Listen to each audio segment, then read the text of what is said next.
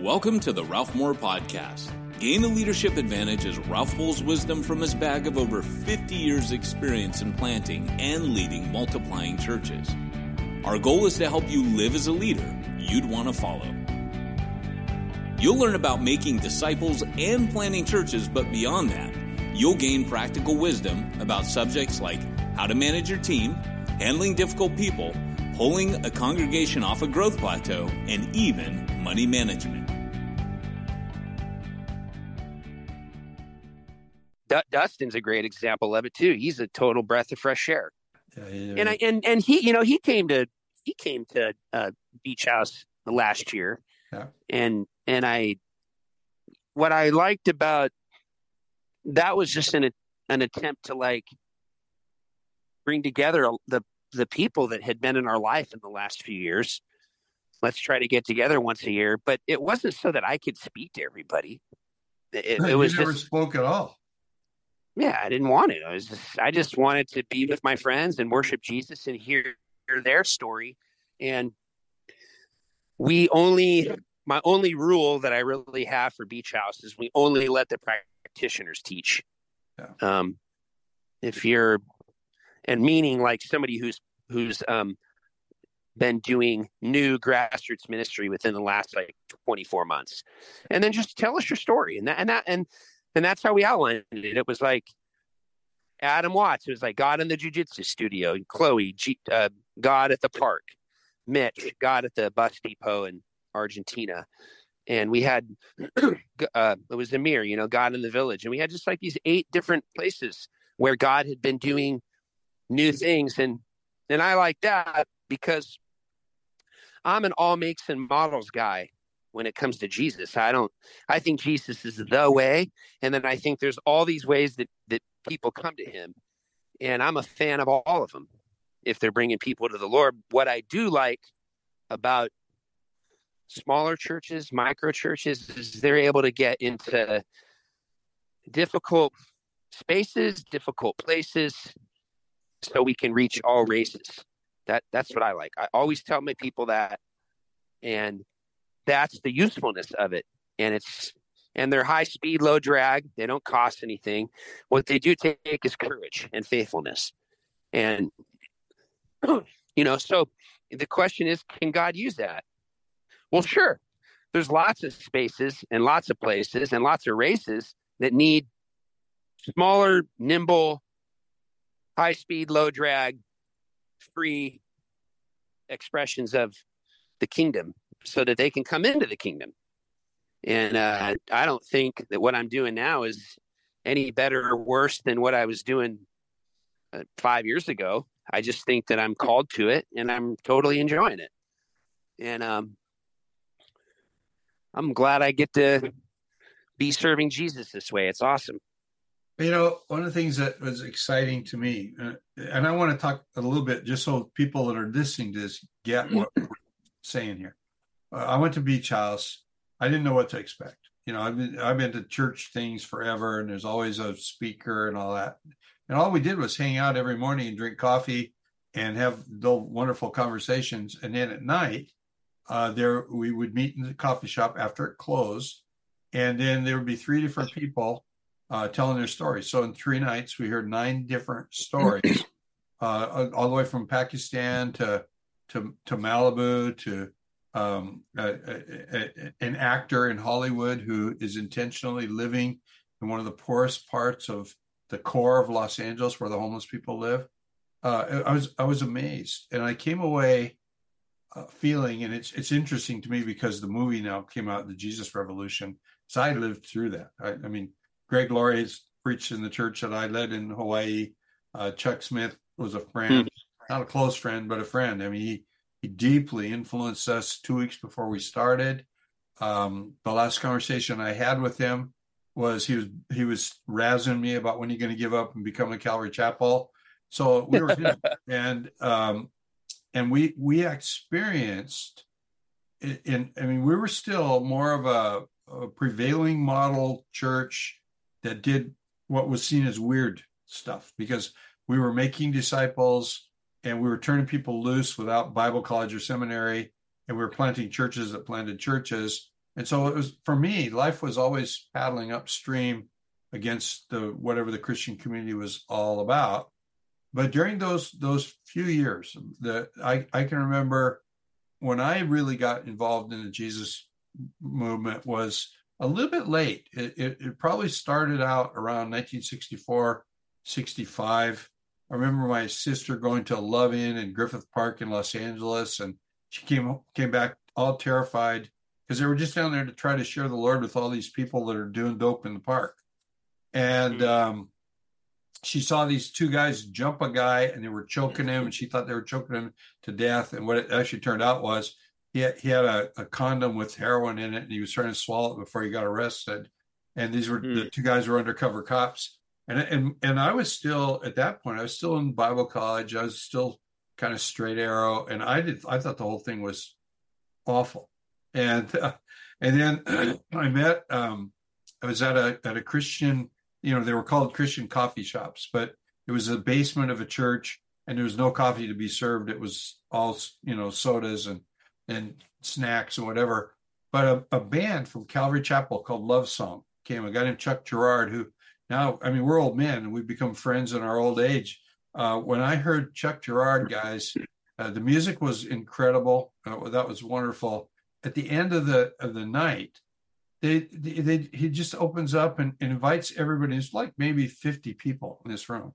And he goes, if you're ever in Costa Mesa, here's our address. Just drop by our house sometime and share a meal with us. And you just invited 50 people over to your house for dinner, and you live with a bunch of other, young kids or, kind of hippified and whatever. And I thought the generosity of that, and these guys they'd already recorded music. I think Sony Records put their music out eventually. And you're inviting these people to your house, and you're doing it all the time. And it's like, whoa, I better take this a little more seriously. And this was before we planted the first church. Well, the guy who had put Chuck into his first church is the guy who put me into my first church as an overseer in his denomination. And so he's the one that introduced us to Chuck. And then it's like the wheels came off the traditional church thing in my head. And all of a sudden I was pastoring a bunch of hippies and a topless dancer named Kitten. And it was just like, buddy, you better grow up and change and get caught up with what Jesus is doing here, because what you learned isn't really going to fly in this situation. And then it all, about 6-8 years later, it all kind of changed back. It had been a spiritual awakening.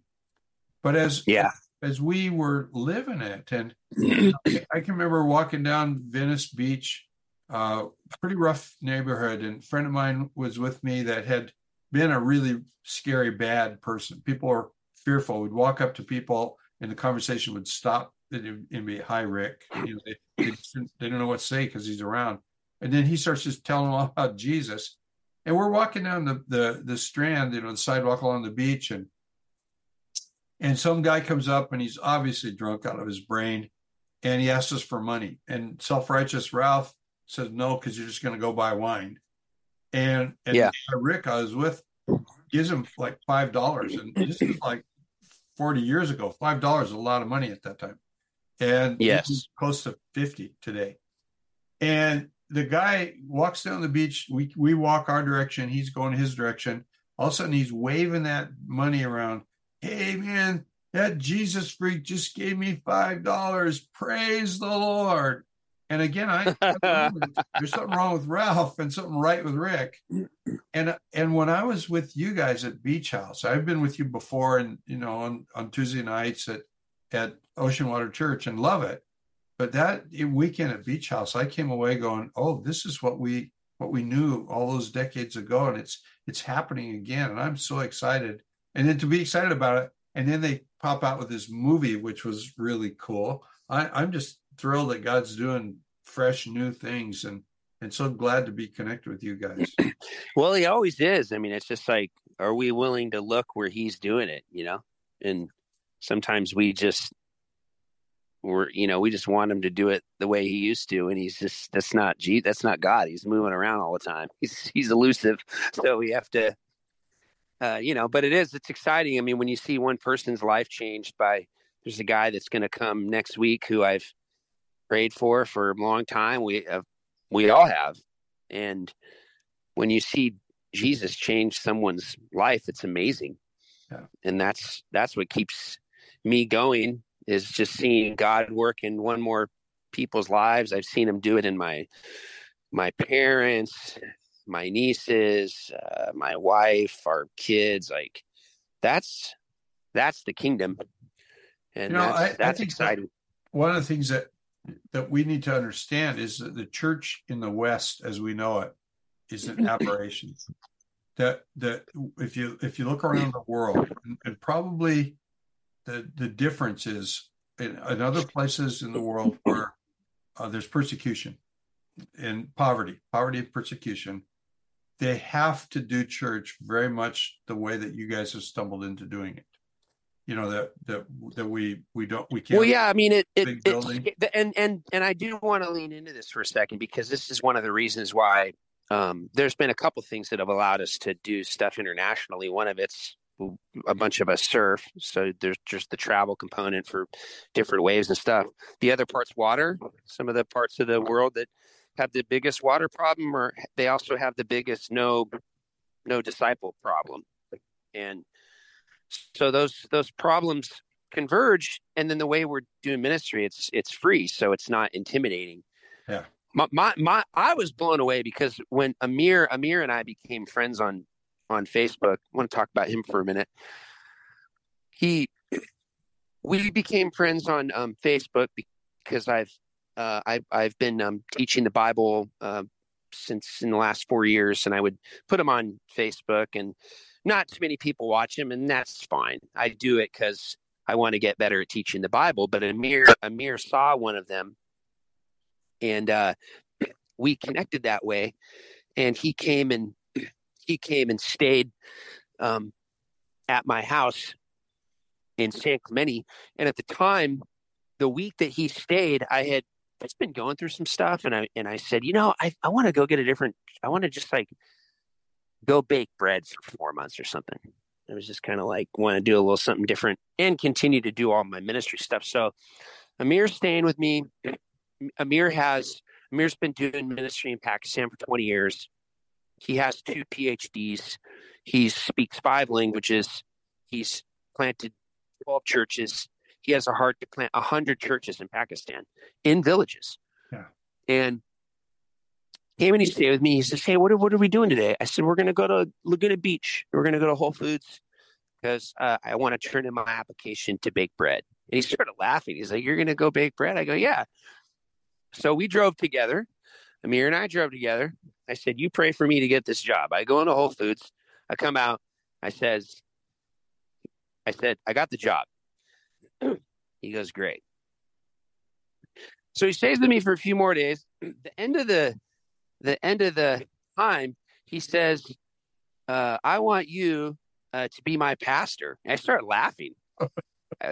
What are you even talking about? I had like 18 people in my church on Wednesday night at the coffee shop.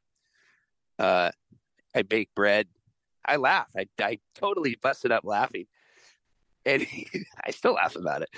And he says, "No, I want you to be my pastor." And I said, "Well, I'm not sure what that means, but sure." So, and I said, "Well, why?" And he says, "Well, one, I'm lonely. I've been doing ministry for 2 decades, pretty much by myself. And I also need someone that I can trust. And trust is not something that we talk a lot about, but there's definitely a deficit of it, especially in leadership. Yeah. And I trust you, Ralph. And, so one of my goals in my life is to be a trustworthy person. Yeah. And because there's a lot of young people out there, and they got a lot of passion for Jesus, and they also don't trust anybody. And that's a problem. Yeah. Yeah. And so we need to pray that not only does God keep breathing his Holy Spirit on all the makes and models of the church, the big ones, the small ones, the megas, the micros, all of it, but also that trust, that trust is something that comes back so that young people have somebody to look up to. because the movie you just referenced, a lot of people looked up to Chuck and trusted him. And so, kind of rambling here, but I've just also noticed that may God make us trustworthy with the people that we're dealing with. Yeah. So thanks for being that to me. It's been great. Well, thank you. So tell me about when, and maybe I have this wrong, but I think I got it right. But my understanding was that Amir came here with his wife because she needed surgery. She had a tumor in her brain. Yeah. So then he came. So then he came again last. Yeah. Yeah. But while they were here, he went ahead and started microchurches in Orange County with South Asian people. Is that right? I mean, that guy does so much. He probably did, and I don't even know about it. This is like the first I've heard of this. So I would. He told me that at Beach House last year. That's why I was asking. Oh, great, awesome. He's a high octane guy. I mean, for sure. And he came here because his wife is a nurse in Pakistan, and the diagnosis that she received from their doctors, they said there's a clinic in Ohio, a world-renowned clinic in Ohio, and we think that you need to go there to get your treatment. So he came out here and he brought his wife, and it just happened, I think, in God's timing or whatever, that he was able to be at Beach House with his wife. And I got a cool photo somewhere of myself and my wife Maria, and him and his wife walking down the street in St. Clemente. It's a pretty cool photo, and she's now receiving the care that she needs, and she's doing better. So I'm super grateful because he's 40 years old. He's a wonderful guy, and I just pray that they have a lot of years ahead of them. That's good. So I'm going to ask something. You may want to just say no to it, but sure. If somebody is listening to this and they're going, I want to know more, I'm pretty sure you're going to say, well, here's how to connect on, and I can share more. But if somebody said, wow, that Beach House thing sounds interesting, I would like to come to California and experience life with these people, is that possible? And if so, who should and who shouldn't come? Because I mean, you don't want everybody there, but there's probably some people that are on the verge of something, or they're thinking differently. 100%.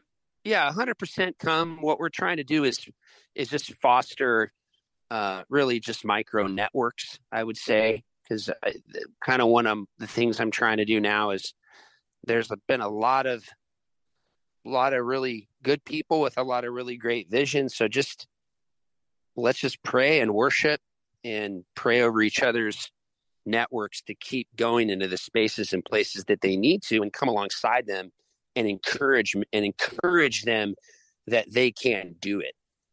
Yeah. There's a big lack of encouragement, for people developing micro networks. Yeah. They're not easy to do. If people think that this is easy because it's smaller, they're dead wrong. Yeah. They're dead wrong.